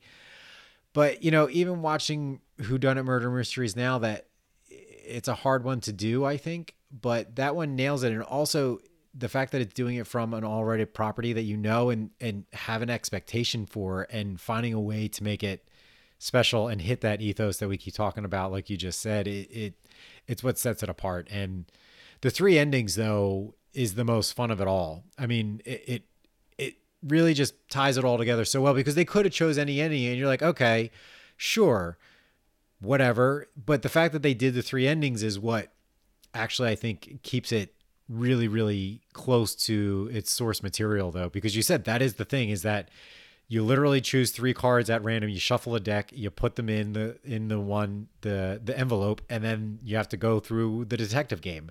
But they're also doing a detective game, the murder mystery film, like having to find clever ways, though, to give hints and try to allow people to think that they're following along. But yeah, and I thought they actually, when they went into tropes, they played them the right way. Like the whole thing happens on a dark and stormy night, which is like the biggest, like, trope, in murder mysteries. But they do it really well. Like they, and the singing telegram is still my favorite part of the whole thing. But if you just take a second to think about how much work it took to write 3 distinct endings that, like, the rest of your, like, I mean, I'm let's say it's like 110 minutes is what the, movie is, or maybe even it's like a 90-minute movie, that the other, 80 minutes of your movie can line up and end in 3 different ways seamlessly. Yeah. To me is just a real impressive feat. And I think it gets overlooked because it is done so almost effortlessly. And then you forget that was actually just would have rolled as an ending and people would have seen it, and not like played as a joke as it kind of is done in the VHS or when it's like compiled on a movie. Yeah. So I think that Clue is kind of the near pinnacle of adaptations of the untraditional media, or whatever you want to call it. What are we? I think non-traditional media into a non-traditional inspiration. I've wrote untraditional, and that sounds bad. I think it's non-traditional. Yeah, I think Clue is probably the near pinnacle of this adaptation of non-traditional pre-existing property, I think, is the best way to say it. So yeah, and then we should just like bang through a couple of the other, because I just found a couple of really interesting origins that I didn't realize. Okay. Mars Attacks, I didn't realize was based on Topps trading cards. Nope, didn't know that. Yeah, I'll do a quick synopsis from Wikipedia. Mars Attacks is a science fiction themed trading card series released in 1962 by Topps. The Topps features artwork by science fiction artists Wally Wood and Norman Sanders. The cards form a story arc which tell of an invasion of Earth by cruel, hideous Martians under the command of a corrupt Martian government. And I was like, that is wild. Like, I get that has more of a narrative structure to it. but just basing them on cards is just so neat to me. And then you have stuff that are based on cars, like Knight Rider and Herbie. But then you have Pirates of the Caribbean, which is based on the Disney theme park ride. Yeah, I know a lot. That gets talked about a lot too, because of usually it's the other way around where something's a movie and it'll be turned into a ride. But this was the rare instance where they already had a ride and they somehow decided to make a movie, which is weird to me when I heard about all that, because it was like, oh, this isn't a movie already? Like they didn't have some Disney movie from like the 1960s or 70s called Pirates of the Caribbean, and then they made the ride, and then that's what I always thought. And then, I find out later that no, this is only a ride created, and they somehow that was what they chose to make a movie, which again, talk about something that I think that's an example of one that almost even exceeded what the ride was, because the ride, I think, was just a ride. Like it wasn't this must-see destination part of going to Disney World. Like, oh, you got to ride Pirates of the Caribbean. It's like this amazing new ride that they did. It was just part of like an old ride that's been there for a long time. I know, it's a slow, lazy river type ride with animatronics. It's kind of neat. It's got a fun, like you're in Tortuga, like whatever. It's got a kitsch to it. It's not anything that's like super.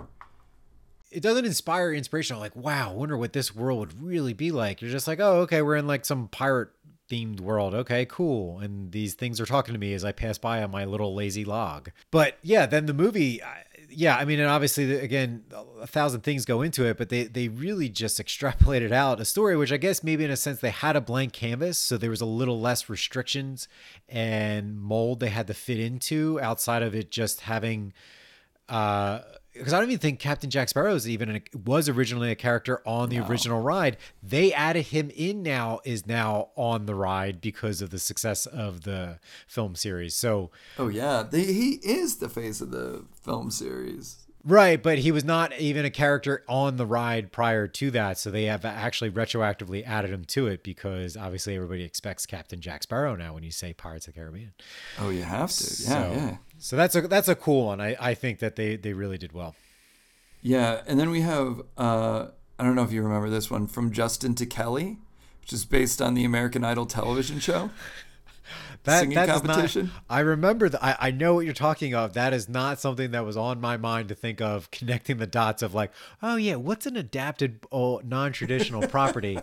Oh yeah, American Idol. They made a movie out of American Idol. Didn't I've no. Gosh, it was so great. That was a bad movie. I haven't seen either of these, but I just found it interesting. There's two movies, Lambada, and then another like Lambada, the sequel. They're apparently, so in the 80s, I remember this being this like sort of a dance craze, this Brazilian dance called the Lambada. And somebody decided to make a whole movie about this dance. This like, because dance movies were big in the 80s. This was like the forbidden dance. Oh yeah. And they did that. And then another one I found interesting was Mac and Me was done by McDonald's because of the success of E.T. So McDonald's is like, we want an alien and we want him to eat McDonald's. So he's McDonald's, Mac and Me. So yeah. I did not know that. So, that leads me into so that leads me into the McDonald's thing is interesting because you also proposed. Now we're gonna play a little game here. All right. And what should be adapted into the movie, or what would you like to see adapted into the movie? When I was thinking about this, and you kind of came up with another aspect of another game too, called How Would You Adapt? So maybe we could throw this into that. I've never seen a McDonald character movie or TV show. Like they're in little cartoon snippets I've seen from time to time, but there's not like how is there not a Ronald McDonald movie? I think there's a Ronald McDonald cartoon. I feel like it's their like maybe DVD series that you get in a Happy Meal maybe, but think about them not making a TV series or a movie about Ronald McDonald, because there's statistics out there that Ronald McDonald is more well known by kids than like Santa Claus or something like that. Like that's how. Oh, Jesus. So in 1998, they did a 6-episode series called The Wacky Adventures of Ronald McDonald. And you're going to have to link it in the show notes because this is not what you would think Ronald McDonald would look like. See, this is going to be an example. I can tell from the jump why this was only 6 episodes. They made Ronald McDonald, if anybody's familiar with Rugrats, Yeah. that animation, it very much looks like they're playing in the Rugrat-ish animation style with Ronald McDonald. Adventures of The Wacky Ronald McDonald. Adventures Okay. of Comes Ronald up as a top McDonald. hit. It's a 1998 comedy. Oh man! All right, YouTube. Oh yeah, I'm seeing the character. Ooh. Well, wait a minute. What I'm watching right now is live action. Oh wait, here's some of the cartoon. Oh, okay. interesting. Okay, so there's some live action prelude to what I was watching, which was creepy in and of itself. So it was made by Mark and Bob Mothersbaugh, who were from Devo and composed the music for Rugrats. That makes sense. Yeah. Okay, there's a reason it looks like Rugrats, and it's because these guys were working with the team that did Rugrats, and then Real Monsters, The Wild Thornberries. All right. Now, I don't think I've and ever Rocket seen Power. it, but So okay. there's a All reason right, well, I it stand does corrected. We do have look like Ronald that. McDonald show now. In a format similar to both the Super Mario Brothers show and Back to the Future, the animated series, each episode starts and ends with a live-action segment. 40 minutes. They're 40-minute episodes. The live action segment is creepy, man. Like Ronald McDonald in real life is it gives me the willies. Okay, let's get it back into this. So, what should be or what would you like to see adapted? Okay, so this is the first one. I got 2, and I'll go through them very quickly. The first one is a little cheating because we did kind of skip over this. There's a lot of songs that have been adapted into movies. You know, The Gambler was one of them, and then there was oh, now I'm blanking on it. That's why I have a link. So there's The Gambler. Alice's Restaurant was based on a song. The Chattanooga Choo Choo. Detroit Rock City. These are all based on songs. Frosty the Snowman was based on a song. So The Gambler, etc., etc. So in doing the song, I actually thought that this would be a fun song that should be turned into a movie. And it was A Good Day by Ice Cube. And what I would do is I would have it directed by F. Gary Gray. And this is because not only did he direct Friday, but he also directed The Negotiator. So I think he has the ability to do intense but also funny. You know, he's a very versatile director. He also did The Fate of the Furious, which is an awesome Fast and Furious movie. And I always choose a director who has done a Fast and Furious movie over any other if I was producing stuff. Anyway, so it would star Michael B. Jordan, and it would be the song of Michael B. Jordan going throughout his days in 1993 Compton, California. But it would have this intense feeling like something bad was going to happen the whole time. So as Michael B. Jordan is going throughout his day and he's like, you know, the Lakers are beating the Supersonics and all the things that happen in the song, you'd get it looks like the cops are going to pull him over, but, they just drive on by. It would be all these like really intense moments of like, this is it. This is where things are going to go really wrong. And then they don't.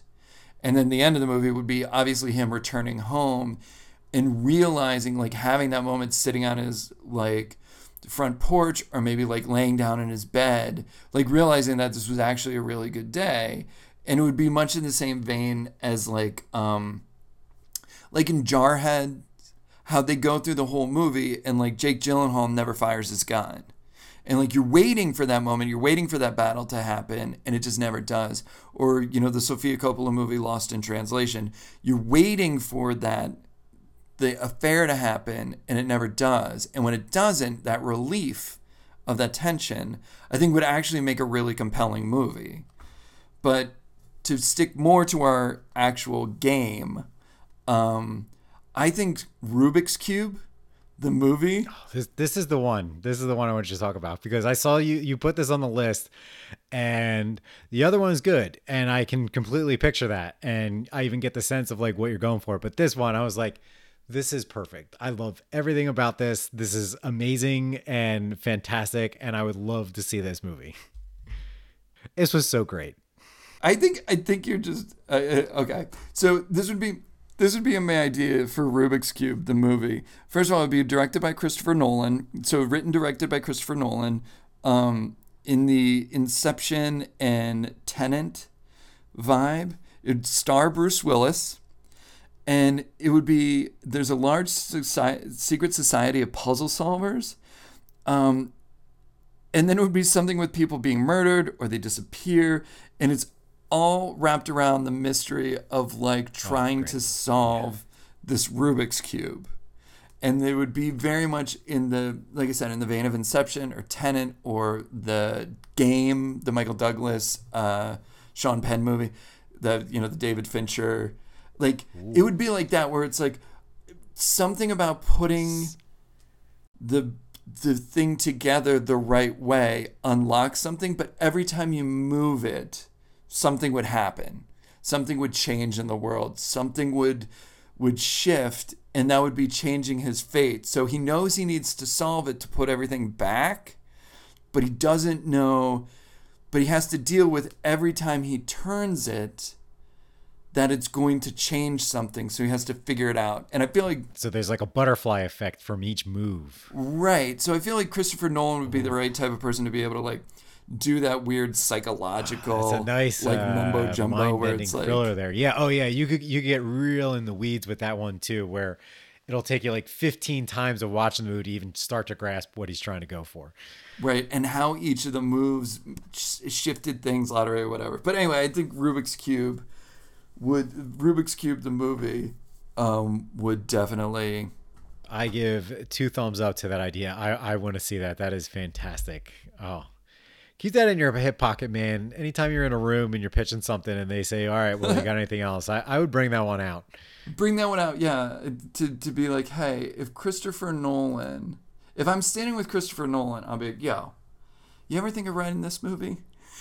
I think it's great. And you say you have Bruce Willis starring in it. I'm sold. Yeah, I mean, and like, I need the 12 Monkeys Bruce Willis, the guy who's trying to be tough, but he's very confused. Man, when I saw that, I was like, I love everything about this. I would go see that movie in a heartbeat. I think the pedigree you're putting behind it with Christopher Nolan, having Bruce Willis in it, he would be the ultimate person who's confused, yet, he gets confused, but is still able to somehow keep it together and try to, figure out what's going on. It's good. That's good. Yeah, he always has a determination. He's going to make a move. He's going to make a choice. He's not going to be the guy that's going to give up. No. But he does do that, like, confused, like, I don't know, man. I'm just going to jump and something will catch me. Because I got to do it. I can't just sit here. Very good, very good. All right, so I was trying to think like what's like a property. It took me a little bit because I was like property or brands like that could be something.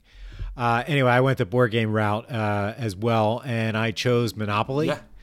Oh, that would be a good one. So I see this as being directed by, really kind of co-directed by Adam McKay of The Big Short, Vice, and Succession fame, and David O. Russell, who did In the American Hustle vibe.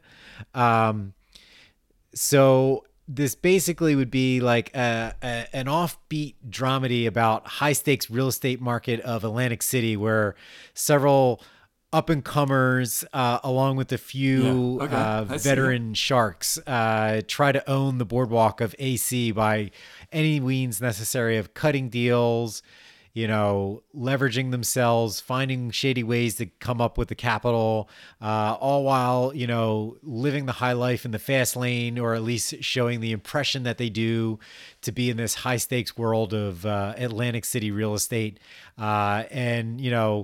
While they're living in the fast lane, they're all overextended, and where some people go directly to jail while others lose everything, and there's really only one that comes out on top in the end.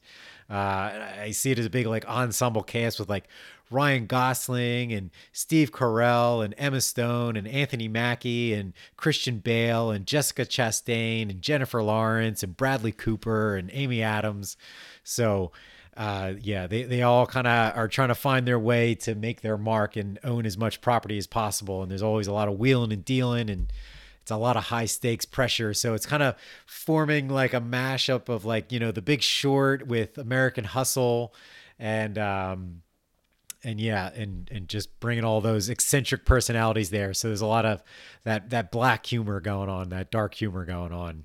I love that. That would be a lot of fun. You know, because that's what I was trying to think. I was like, all right, Monopoly, how would you do that? And then I thought, okay, The Big Short. Like I enjoyed how his structure and his wit in that movie showed through for Adam McKay, but like with the characters, but then, you know, the actors, you know, take it home. Like Ryan Gosling is just great. And I can't remember the other guy who's in The Big Short, who's also in Succession.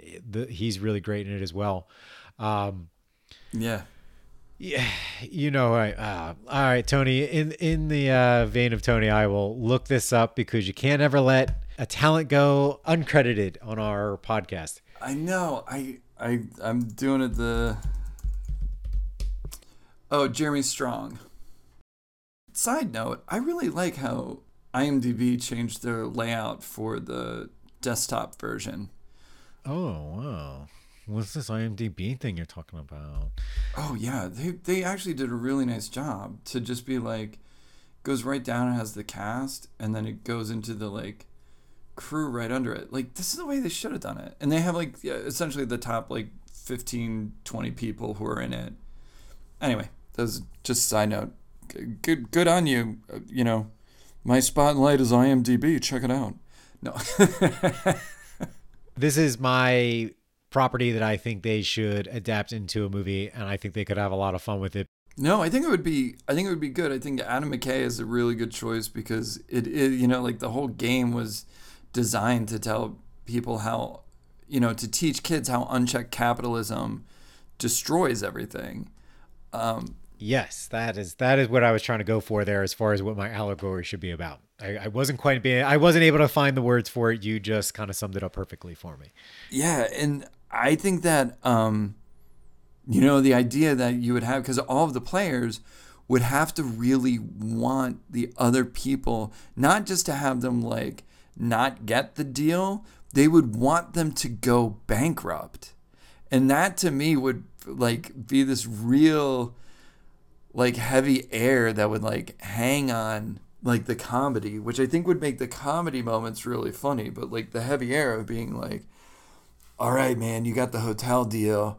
Let's go into the next thing. It's like, no, I got to make sure I'm charging this guy rent so he loses everything. And it's like, you don't have to do that. It's like, yes, it's not enough for me to win. They have to leave Atlantic City.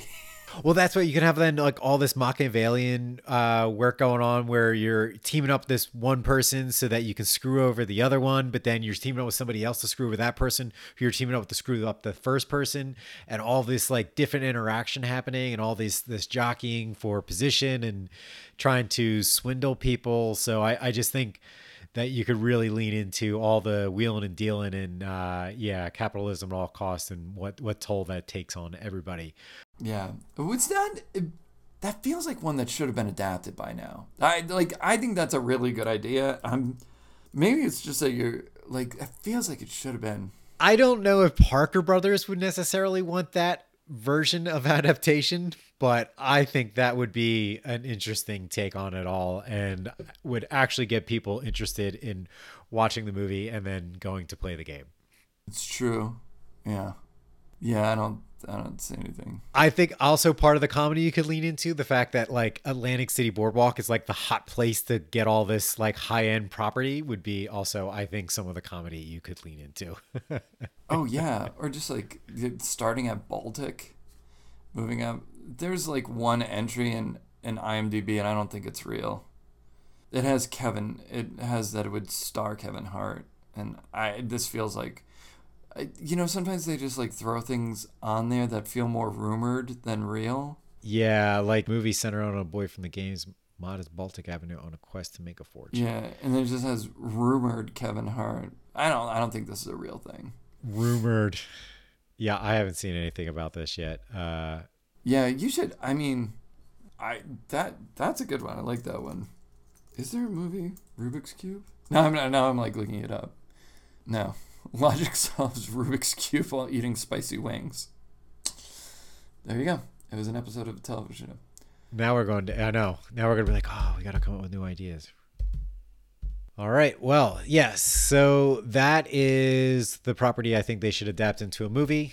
And I would love to see that ensemble all come together. I love it whenever Ryan Gosling, Steve Carell, and Emma Stone share the screen together.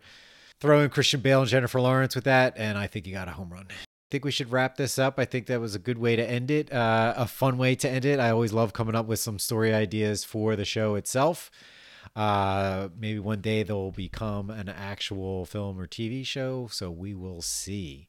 Yeah. All right, Tony, do you have anything that you want to spotlight? Besides IMDb's new layout, actually I would spotlight, there's wonderful, wonderful novel that I just finished reading called Shantaram, which centers around a guy who goes by the name Lin Baba in India, and he's a escaped convict from Australia, and he's trying to make his way in the world in Mumbai, and it is quite the epic tale. It's based kind of on the life of the author Gregory Roberts. He says that there's people in there that are fictionalized, but that this roughly was, his experience in Bombay from 1981 to 1987. In the epilogue of the book and in the acknowledgments, he does talk about writing the first draft of the book while in prison. So I'm sure whatever happened, with the stuff that he was doing in Bombay, it would not be hard to believe that he would end up in prison again, even if he had to finish out his sentence in Australia. So it's a very good book. It's uneven at times, so sometimes it's very on the nose writing, and then sometimes it's really beautiful. The characters are really great. The story is epic and sweeping, and it's almost a 1,000-page novel, but it's really worth it. If you don't want to read it, I learned that it's actually been optioned as in development with Charlie Hunnam to star as Lynn. And then a bunch of, other people. It's going to be, I believe it's going to be on Showtime or HBO, but it will be coming as a series. And as a series, I can only imagine that it would be amazing. But as a novel, it was just phenomenal. It's easily one of the top 10 that I've read in the last 10 years. It's very, very good. All right, and what's the name of that again? It's Shantaram by Gregory David Roberts. All right, and we'll link to that in the show notes. All right, well, that's high praise. Top 10 in the past 10, that's high praise. I'll see if I can fit in a 1,000-page novel. That's a tall order, but maybe they have an audiobook of it. They do, and the narrator for the audiobook is good, so you can do that as well. Excellent. All right, we'll put that in the show notes to check out. That's a good one. So I will highlight tonight. I will spotlight. I am right now going through a project of printing out pictures to frame on our walls, some family pictures. So we're going through a whole process, and these kind of projects, I get very detail oriented about as does my wife, of picking the right photo. And then once you can find a photo or a few, then you go through and try to color correct them to certain kind of looks and all that. And then we're going through finding where to get these printed up properly, because these are going to be like hanging up or have them framed and all that. So going to Shutterfly is not going to cut it. So I'm going to spotlight two photo printing websites that I think are really great if you're looking into this kind of project.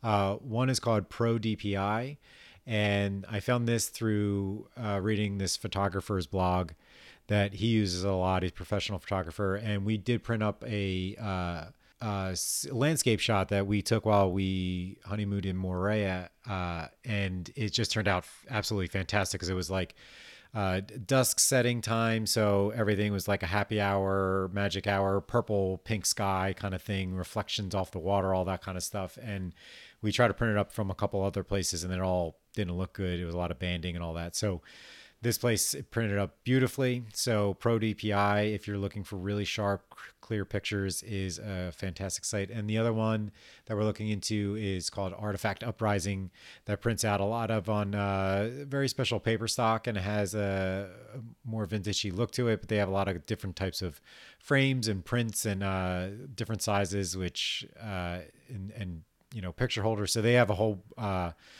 catalog of things to print up with, but they have like really great quality, and I like printing my pictures through them typically as well. So those are two places if you're looking into a big photo project and really want to have some really nice prints of whatever you have. You know, that's one of my things I've been trying to do. It's hard, but you take so many pictures on your phone. I really try to curate them as best I can. And then I'm trying to get into a thing of printing more photos to have, even if they live in boxes, at least have more of that kind of ritual where occasionally you can look through pictures rather than on your phone or on your computer, or actually have them in your hand and physically touch them and shuffle through them. And then, you know, every so often when you kind of go through them, you kind of have that memory. But then being printed up or already curated, then more than just scrolling through a whole feed of your pictures, even in a photo library on your computer, it's just then a ton. It's an ongoing kind of indefinite kind of project. But for this specific one of printing up framed pictures, those are the two sites we're looking at. So I figured I might as well give them a shout out. So love it. That sounds great. I'll definitely use that. That's all I got for tonight, Tony. That's all I got too. It's such a great idea. It is something we don't think about much, the non-traditional properties of adapting. Yeah. So, and a lot of different aspects going into it than when you're doing the more narrative forms of books or plays or, magazine articles and stuff like that. All right, man. Well, then if there's nothing else, I'll catch you on the flip side and talk to you next time. Man. I will catch you next time. All right, later, man.